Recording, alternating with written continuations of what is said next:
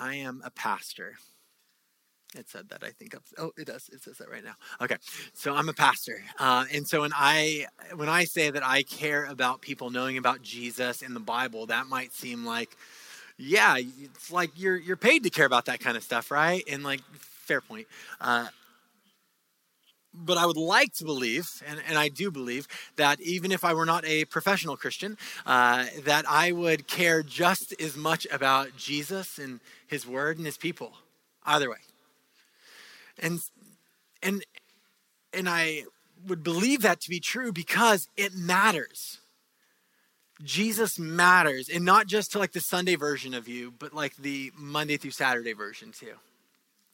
Of every aspect of life, the way we view ourselves, the way we view politics, the way what we understand about who we are and what we are called to do in the midst of this crazy world. See, Jesus and Bible stuff are not just reserved for Sundays or 15 minutes in the morning. And this is why it matters so much about who and what we allow to influence us and how we are influencing the lives of others. Because we all have a measure of influence, right, over others, in formal and informal ways, in our relationships, in our workplaces, within the church. We all have influence, relational capital that we can utilize in a number of ways. And that's awesome because in the most positive sense, we can actually influence one another and be influenced by one another toward love and good deeds. Isn't that kind of cool? Like, you're not stuck in your worst moments, that we can actually learn from one another. Isn't that so great that God created us in that way, that we are ever-changing creatures and we can influence one another? But that's also kind of scary, right? Because if we have the ability to influence one another, then that means we can also use that influence and be influenced knowingly and unknowingly in ways that are harmful, filled with misinformation, and leads to separation from God instead of intimacy near him. It kind of reminds me of what Uncle Ben told Peter Parker, right? Or Aunt May, depending on which part of the Spideyverse you're in. With great power comes great responsibility. So the question is, how will we use that power? How will we use the influence that we have? Now, I know and I hope that that not all of us in this room follow Jesus. Some of us are here and you might be curious about Jesus and this whole church thing. And if that's you, I'm glad you're here.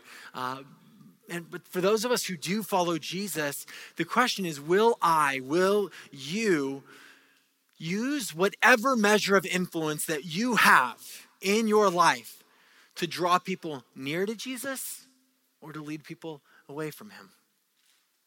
Now, in our last few letters of scriptures, or the last couple of years, if you went back to our podcast archives, you would see a recurring theme in a number of the letters in the New Testament that we've gone over, which is the reality that there are false teachers who existed in the life of the early church, and they're not great people. And this has been such a reoccurring theme that it seems like it's a really big deal for some odd reason. If you go back and listen to Titus or 2 Peter, like those were really big themes over and over and over again to talk about these false teachers. So the question is like, why? Why was it so important that multiple authors are hitting on the same concept over and over again to different churches across the ancient world? And so now false teachers matter, but not because it's some type of boogeyman phrase meant to keep all Christians in line and in some perfectly square box of belief. False teachers matter, but not because it's about just that you would convince everyone to regurgitate all the same beliefs, whether they actually believe them to be true or not. Because you see, within every human heart, there's always been a temptation toward using whatever influence that you have toward what is not leading towards God. That is not in alignment with how God views good and bad, how he defines truth versus false, life and death. But instead, toward using our influence to define good and bad on our own terms. And that's a kind of a prerequisite within the human condition. Our desire to become masters of our own fate, right? Like, I get to say what's good. I get to say what's bad. And then we rub that off on the lives of others. And so with that, let's continue on in Jude tonight.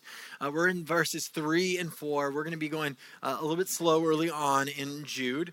So if you want to open up to Jude chapter 1, verses 3 and 4. If you're using one of the Mosaic Beautiful Blues, we're on page 1127.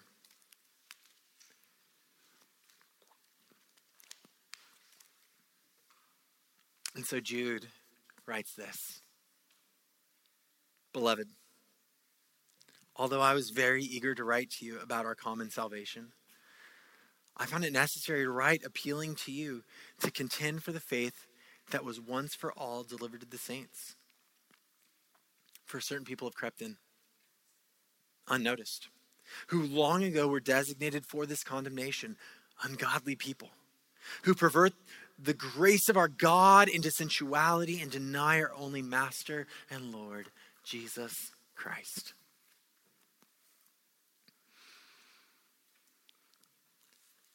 So we see here a letter that starts off with what he wanted to talk about, but apparently it's not going to talk about. Wouldn't that be funny? You're like always getting text messages like that from a friend. Hey, I wanted to invite you to the movies, but instead I want to call you out on something really quick. Cheery. Am I still invited to the movie? You're like, all right, cool. Let's go into it. And so remember what we learned last week. Jude, the half-brother of Jesus, a man who considered himself, according to Jude 1, a bondslave of Jesus. And he is writing this letter to followers of Jesus throughout the ancient world. And so he begins this letter with a reminder of their truest identity, what we talked about last week. He said, I'm writing this not to just a random assortment of humans, but specifically to those who are called, beloved, and kept for Jesus, the Messiah. And so now it seems like that's like a cool intro. Like, yeah, that's sweet. And so now it seems like he isn't so much merging from one lane of traffic to the other on the toll road.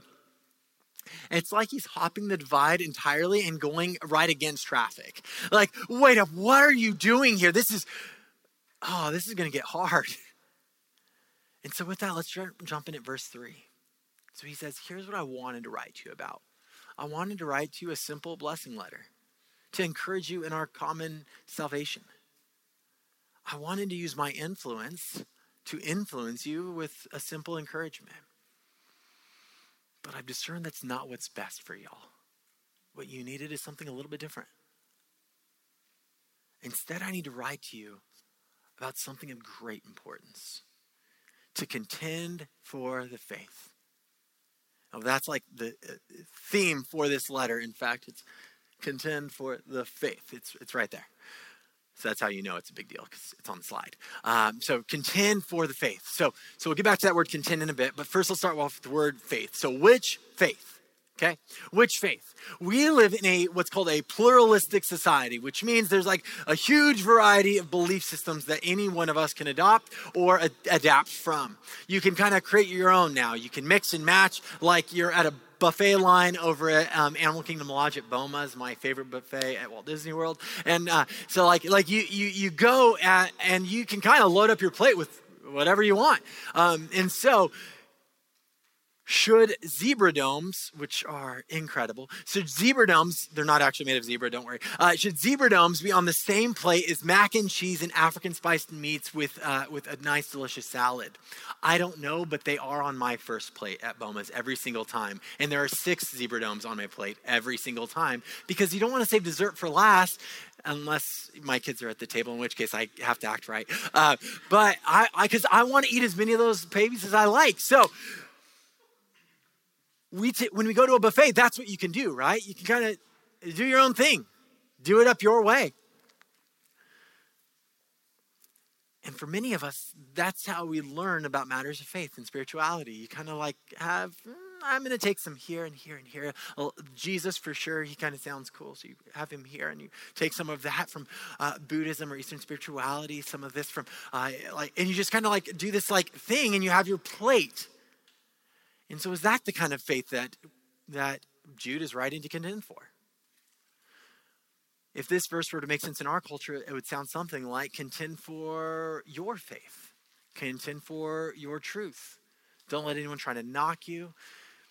But that's not what Jude's talking about here, right? But Jude isn't advocating for some individual understanding of faith that is created by you or me. He's not very much interested in that. He is calling us to contend for the faith. And just to make sure that we understand which particular faith he is writing about, he says, to contend for the faith that was once for all delivered to the saints. And so he's going to use two terms in this sentence right here that are tied to athleticism in the Greco-Roman world. The first of them is that word that we translate into contend. In Greek, it is the same root word where we get the word to agonize over something. So when you agonize over something, think in a sports context, you're trying to run a race, or you're doing a 5K on Castaway Key, or you're a marathon runner and you're just like super awesome like that. And so nobody accidentally runs a marathon, right? I'm assuming so. I've never tried at all. But like for those who do, you meant to. You like typically sign up and you pay money to go and run. And so like you meant to do it. And so when you're running the race and you're at like that 20-mile marker, you are pushing through. At least I would imagine you would have to be pushing through, right? So you're agonizing. So that's that language. To contend is to agonize after something. You're not like, let's see what happens. Like you're going to try, and you're working really hard and diligently to make this thing a reality. And so contend. And so the second word that he uses here is the word delivered. That was once for all delivered to the saints. To be delivered in this context is to be handed over. So think of a delivery when Amazon Prime shows up at your door magically with your next pile of goodies. Like they delivered that thing to you. You didn't create the thing, otherwise you wouldn't have ordered the thing. Instead, it was delivered to you. But specifically, it's like the language that comes to my mind is the language of when somebody hands over a baton in a relay race. Right? So like they're agonizing, and you're about to agonize in this relay race. You're not going to like, let's just see what happens. You're going to like, that person is sprinting and they are reaching out and you're in the zone and they're getting ready to hand it over. You don't get to like all of a sudden pull out a baton out of your shoe, which would be weird. And just start running. You don't get to pretend that a fake thing in your hand is the baton. It is handed over to you. It has been delivered to you. And in the deliverance of that thing to you, you run, and you can only run because the thing that was handed to you is in your hand now. It's been delivered into your hand. And so what he's getting at is that this is not a faith that is yours to create. You don't create this faith. You didn't like land on it. It didn't make sense all of a sudden. It's not ours to customize, but it is ours to contend for. It's the same faith that has been handed down. It's the same faith that has been handed out through the saints. It's the same faith that has been handed down generation after generation by faithful women and men throughout the centuries, dating back 2,000 years now. It's not mine to make up. It's not ours to do anything except to contend toward, contend for. We preserve it. We embrace the difficulty. And that means it's going to take some agonizing effort, like some real effort towards this end. It's not going to happen just by osmosis, just by showing up in church on Sunday nights. Doesn't mean that all of a sudden you're like, oh, now I just, like all the spiritual light bulbs are just going off. It's going to take real work and intentionality. We talked about this last week. Another way to phrase this would be to guard the gospel.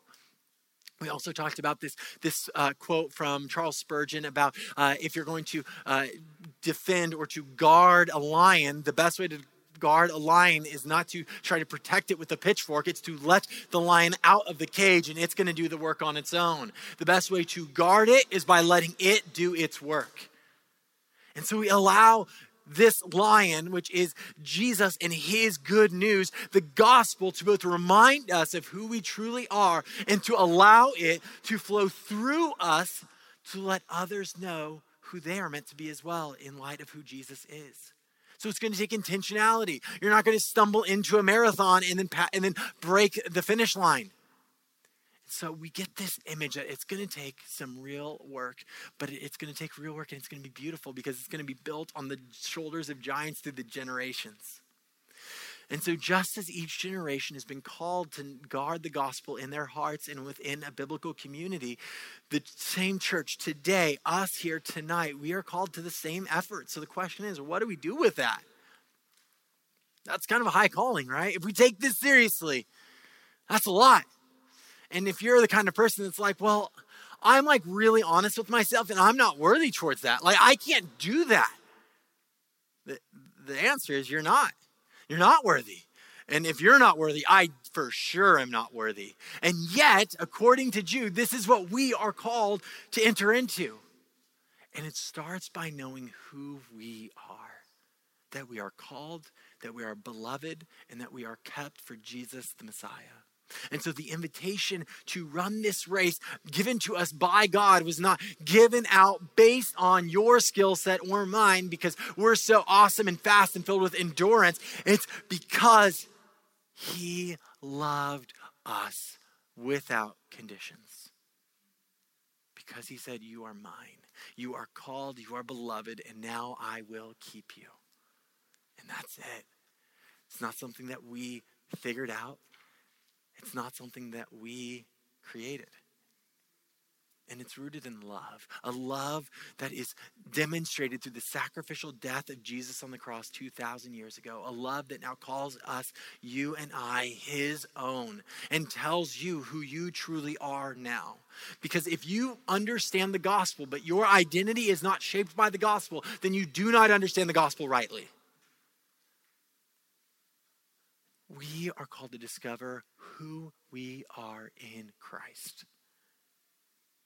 And so with all of that as foundational, Jude continues into verse 4. And he starts getting into the heavy stuff. Facing oncoming traffic. For certain people have crept in unnoticed, who long ago were designated for this condemnation.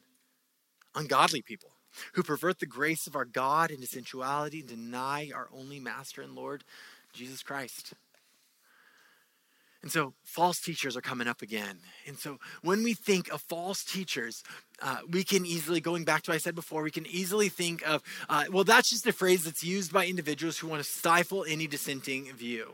Or we can think of false teachers as somehow, maybe it was a big deal back then in the early church, but like really, we have a lot of problems in our world now. It's not like really one that we need to be thinking about. See, the reality is that the story of the scriptures reveals a consistent theme that there is one who attempts to proclaim truth that is other than God's truth, who sneaks in amongst God's people, who desires to lead them toward rejecting God as their master and Lord. We discover him in the early pages of the scriptures in Genesis chapter 3. We hear of a slithery false teacher who sneaks his way into the garden, seeking to distort God's desires and lead the man and the woman away from God's life, light, and freedom and toward death, darkness, and bondage. And the scriptures record that it says that he was cunning amongst all the beasts of the field. And so the image that you're given even then is that he is other than what is in the garden. See, the garden was meant to the garden, which was found in the area known as Eden, was meant to represent God's dwelling place with humanity. It was supposed to be this cosmic heaven and earth spot where the very presence of God is meeting the very presence of humanity. Wild stuff. And when he leads, and so then this serpent makes his way in, and what he does is he leads God's people away from their calling through false teaching and makes it so that they're disqualified from being able to walk with God. And the false teacher believes in that moment that he has won. But God's justice is poured out onto him when he proclaims that there's going to be hostility, enmity between the offspring of the woman and the offspring of this slithery one. And he even says that her offspring is going to eventually crush the head of the snake, even though the snake is going to bruise the offspring's heel. And so we find out later that this crafty false teacher is the evil one that we often refer to now as the Satan. Satan is a Greek word which means the deceiver or the false teacher. So who are his offspring? There's going to be hostility between the offspring of the woman and the offspring of the slithery serpent. And so we find out quickly. In the next story, there are two children of Eve, Cain and Abel. And both are living the farmer life, and they both bring an offering to God, but Abel's is accepted and it's considered pleasing before God, and Cain's is not looked at with favor. And so God talks to Cain. I think that's really kind. Like he goes and he wants to talk to him. He's not like, Cain, you're just a poo-poo head, so like get away. He's like, I want to talk to you. I'm pursuing you. And what he says to him is so revealing both about God and the state of humanity as a whole. He says, Cain, there is sin, and it is crouching at the door of your heart like a monster looking for someone to devour. He's warning him. And you need to become a master of it before it masters you. And so Cain allows the monster in, and he goes to the field and he takes the life of his brother. And so in that, we begin to see the inklings of the offspring of the serpent. It's not that Cain was literally the birth child of Satan. It is that he has become an agent of the evil one. He's become the offspring of the serpent in his natural human sinful state. And that's not just Cain. That's the state of all of humanity. Our broken and stained hearts are captivated by the serpent, by his false teachings, that we get to become our own gods. Think of like every single movie. How often is it, no. Find yourself not in what you believe about yourself, but in what somebody else says about you. That's like so the antithesis of our cultural moment, right? It's I get to define me. I get to decide my own fate. But see, God desires to inform us of who we truly are. And even in that, God continues to call individuals and eventually the entire people group, the nation of Israel, to be his people. And that this people group would be what he declares a holy nation, a nation of priests who would proclaim his truth to the nations. And as he blessed them, they would bless the world. In other words, what God is doing through the nation of Israel is he is desiring to bring the Eden ideal into existence through this particular people group. But continually in crawls the snaky one, continuing to wrap himself around the hearts of broken, distorted humans, creeping in amongst God's people, bringing false teachings and wicked ways of living to the point that the nation of priests eventually become a nation of false teachers. And yet, God continues to pursue humanity. Isn't that wild? I mean, how many times over would humanity need to mess up before you give up on them if you were God? Probably a lot sooner than God, because he hasn't and he won't. He continues to pursue humanity until finally the true offspring of the woman arrives. The snake crusher, the awaited one known as the Messiah. And he, Jesus, sees the snake's invasive influence over the people of Israel. In fact, he even says to Israel's teachers, the Pharisees, what does he say to them? He calls them at one point, you brood of vipers, you children of a snake. Now, they might have been thinking that they were teaching the truth, but they were literally hostile against the snake crusher. Isn't that wild? There was hostility. And see, even then, God still loves, which is exactly what Jesus does on the cross, which is just so cool. That while the serpent bruises his heel by influencing created human beings to take the creator of the cosmos onto a cross, he bears that sin and all sin on himself and then says, it is finished. And when he raises from the dead, the serpent is found fangless. And God's people, his church, this new holy priesthood, this new holy nation, we are restored. If you are a follower of Jesus, this should matter a great deal to you because this is your story. There's nothing more important in your life than this reality. That you have been redeemed by his blood, that you were cleansed by his words, that you were restored by his truth. And so then the snake has been defeated. And yet, look at the newspaper. There is still evil afoot. He is still active. He is still prowling around like a wounded lion. He's later on going to be used in Revelation to be described as a chaos dragon, looking to invade God's people, using his greatest weapon, humanity. Us. We are Satan's greatest weapon. And so when Jude writes to believers in this particular time, in this particular place, this is exactly what Jude has in mind when he writes about this invasive species who has crept in unannounced. For certain people have crept in unnoticed who long ago were designated for this condemnation. They are offspring of the serpent who have yet to be redeemed and restored and who are designated for this condemnation. He says they are ungodly people. Now, when you hear that word ungodly, you might think of they did a few bad things, or however Jude defines bad things, they're doing bad things in the way that he defines bad things. But it's not just about that they're doing some bad stuff. What he is saying is that they belong to the ungodly serpent. They are agents. Think like James Bond as a secret agent. Like these false teachers are agents of the enemy. And so what are they doing? They are acting like the serpent. They are perverting the grace of our God into sensuality. Now that word sensuality, that doesn't just mean lustful sensuality, although it can mean that. It means specifically license. License.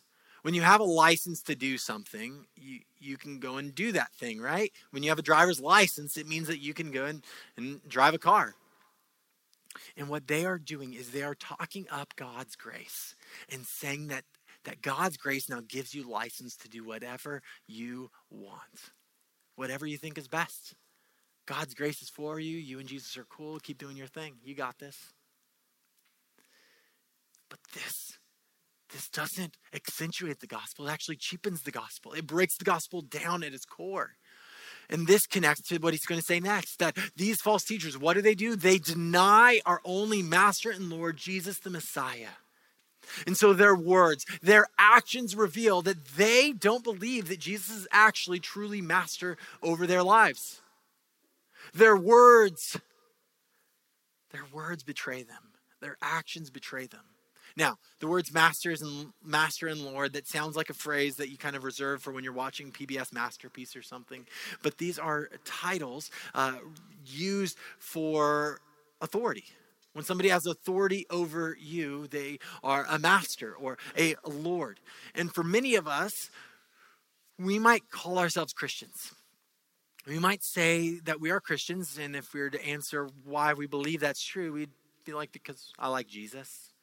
We think he's interesting. We like some of his sayings, the way that he lived life. We like some of the things that he offers, that whole eternal life thing. Like, that's a major thumbs up. Belonging, I want to belong. I want comfort. I want to be known and be loved. And so that's what we mean. And those aren't bad things by any stretch. Those are good things. But yet, when Jesus says what it looks like to begin to become one of his disciples, he says, my disciples pick up their cross daily and follow. They deny themselves and follow me, even to the point that it is death to self. And so to make Jesus our master and to become his servant, like how Jude, remember how he even talks about himself at the beginning of the letter. He says, Jude, a bond servant of Jesus. He is my master. He is my Lord. That means he gets to call the shots over my life. And what Jude is now saying is that these false teachers, they are not saying the same stuff. They do not believe that Jesus gets to call the shots over their own lives. And so the grace of God that they are talking about is not freedom. It's not freedom from the snake. It's actually freedom to live however you want. But that freedom only keeps you ensnared to the snake. It's freedom. The freedom that we have in the gospel is freedom to live apart from brokenness, live apart from the bondage of the snake, to be united and attached to Jesus.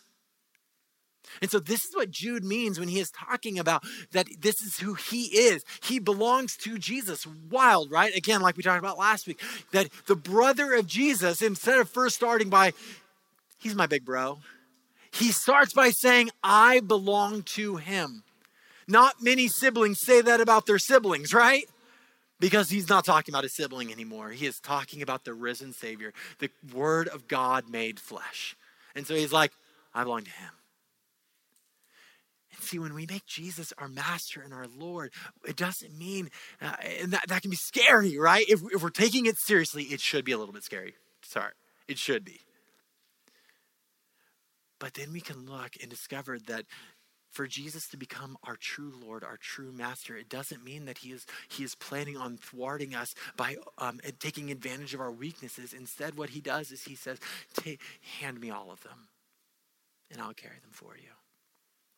Not so that he can then enslave us so that we can discover our unity with him, but so that we can be free in him to discover our unity in him. See, this is what these false teachers who had crept in were doing, and this is what we're going to get at in the coming weeks. They were slithering their way in. They had snuck in unannounced. And it's important to note, though, that Jude would not have said that these false teachers were the ultimate enemies. In fact, we discover in the scriptures that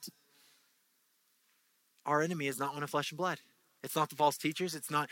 It wasn't Nero, who was pretty awful towards Christians, and soon after this, within 5 years, is going to begin a mass genocide of Christians. Nero's not the enemy. Humans aren't the enemy. Well, terrorist groups are not the enemy. The worst people, the worst perpetrators of evil in the history of humanity are not ultimately the enemy, according to the scriptures. But they have been wrapped around by the evil one, and their broken, distorted hearts are simply accentuated by his desires. They are warped. They become agents of him. And see, the serpent is the enemy. Principalities of darkness are the enemy. And see, what Jude desires to do is to express the fact that these slithery ones have been manipulated and distorted to begin to falsely teach and confuse us humans to live apart from God's true grace, to refuse to make Jesus our master and our Lord. So these false teachers, they're not the enemy, but they are deceived. Just like you and I can be deceived. And so the question is, how do we contend for the faith? How do we guard the gospel? And so are you starting to see why Jude would dedicate this letter to illuminating facts about these false teachers? Not because they were just some dissenting voice, but because knowingly or unknowingly what they were doing was that they were leading followers of Jesus away into bondage, saying it's God's grace when actually, no, it's the serpent's tricks. And so in this letter, what we're going to discover from Jude is much about these false teachers and much more about what it looks like to contend for the faith. This truth that you and I are called to guard the gospel, but not by fighting culture wars, not by owning people groups with a different worldview, but by guarding the gospel in our own hearts and guarding the gospel in the lives of one another and in our biblical community. Because you or I on our own can and will be deceived. But we are a whole lot stronger together, because where we gather together, the presence of Jesus does incredible things. So what we need is to regularly preach the gospel to ourselves. Use the influence that you have over yourself to preach the gospel over yourself. and then use the influence you have over others to preach the gospel over them. Because we are going to be tempted to revert back to self, to revert back to, I get to define good and bad on my own terms. I should call the shots on this one. I've earned that. But when we are reminded of who we are in the gospel, we are protected. We are guarded by the lion. And so when we are anxious, we get to remind ourselves and one another that Jesus has come to comfort weary hearts and minds. When we are believing that our way is better than God's, we get to remind ourselves and one another that Jesus is now and once and forever our true Lord and Master. That when we are feeling isolated and alone, we get to be reminded by ourselves and one another that Jesus has come and promised that he will not forsake us till the end of the age. And that is really, really good news. That's good news when you had a hard conversation with the boss at work. It's good news when when everything seems to be going wrong at home. It's good news when you turn on the TV or you look on social media and the world is just going crazy. It is good news when we are feeling alone and isolated, when our anxiety and depression is feeling like it's up to here. See, the serpent is crafty. And yes, his greatest weapon might be humanity, yes. But here's the really good news. It's not a competition. Because if we are united with Jesus, our greatest weapon against the serpent is him. And he's really strong. And it's not up for debate. There's not like some, in the end of times, it's going to be like, oh, I wonder which way this battle is going to go. Lion or dragon? Lion or dragon? I don't know. It's going to be very uneventful because it's lopsided. And we are on the side of the one who wins. And what his greatest desire for us to do is to find who we are in him and through him.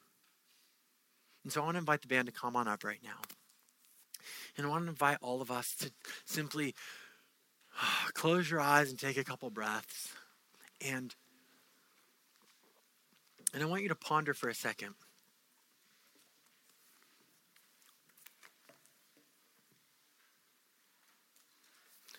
In what ways do you need to be preaching the gospel to yourself?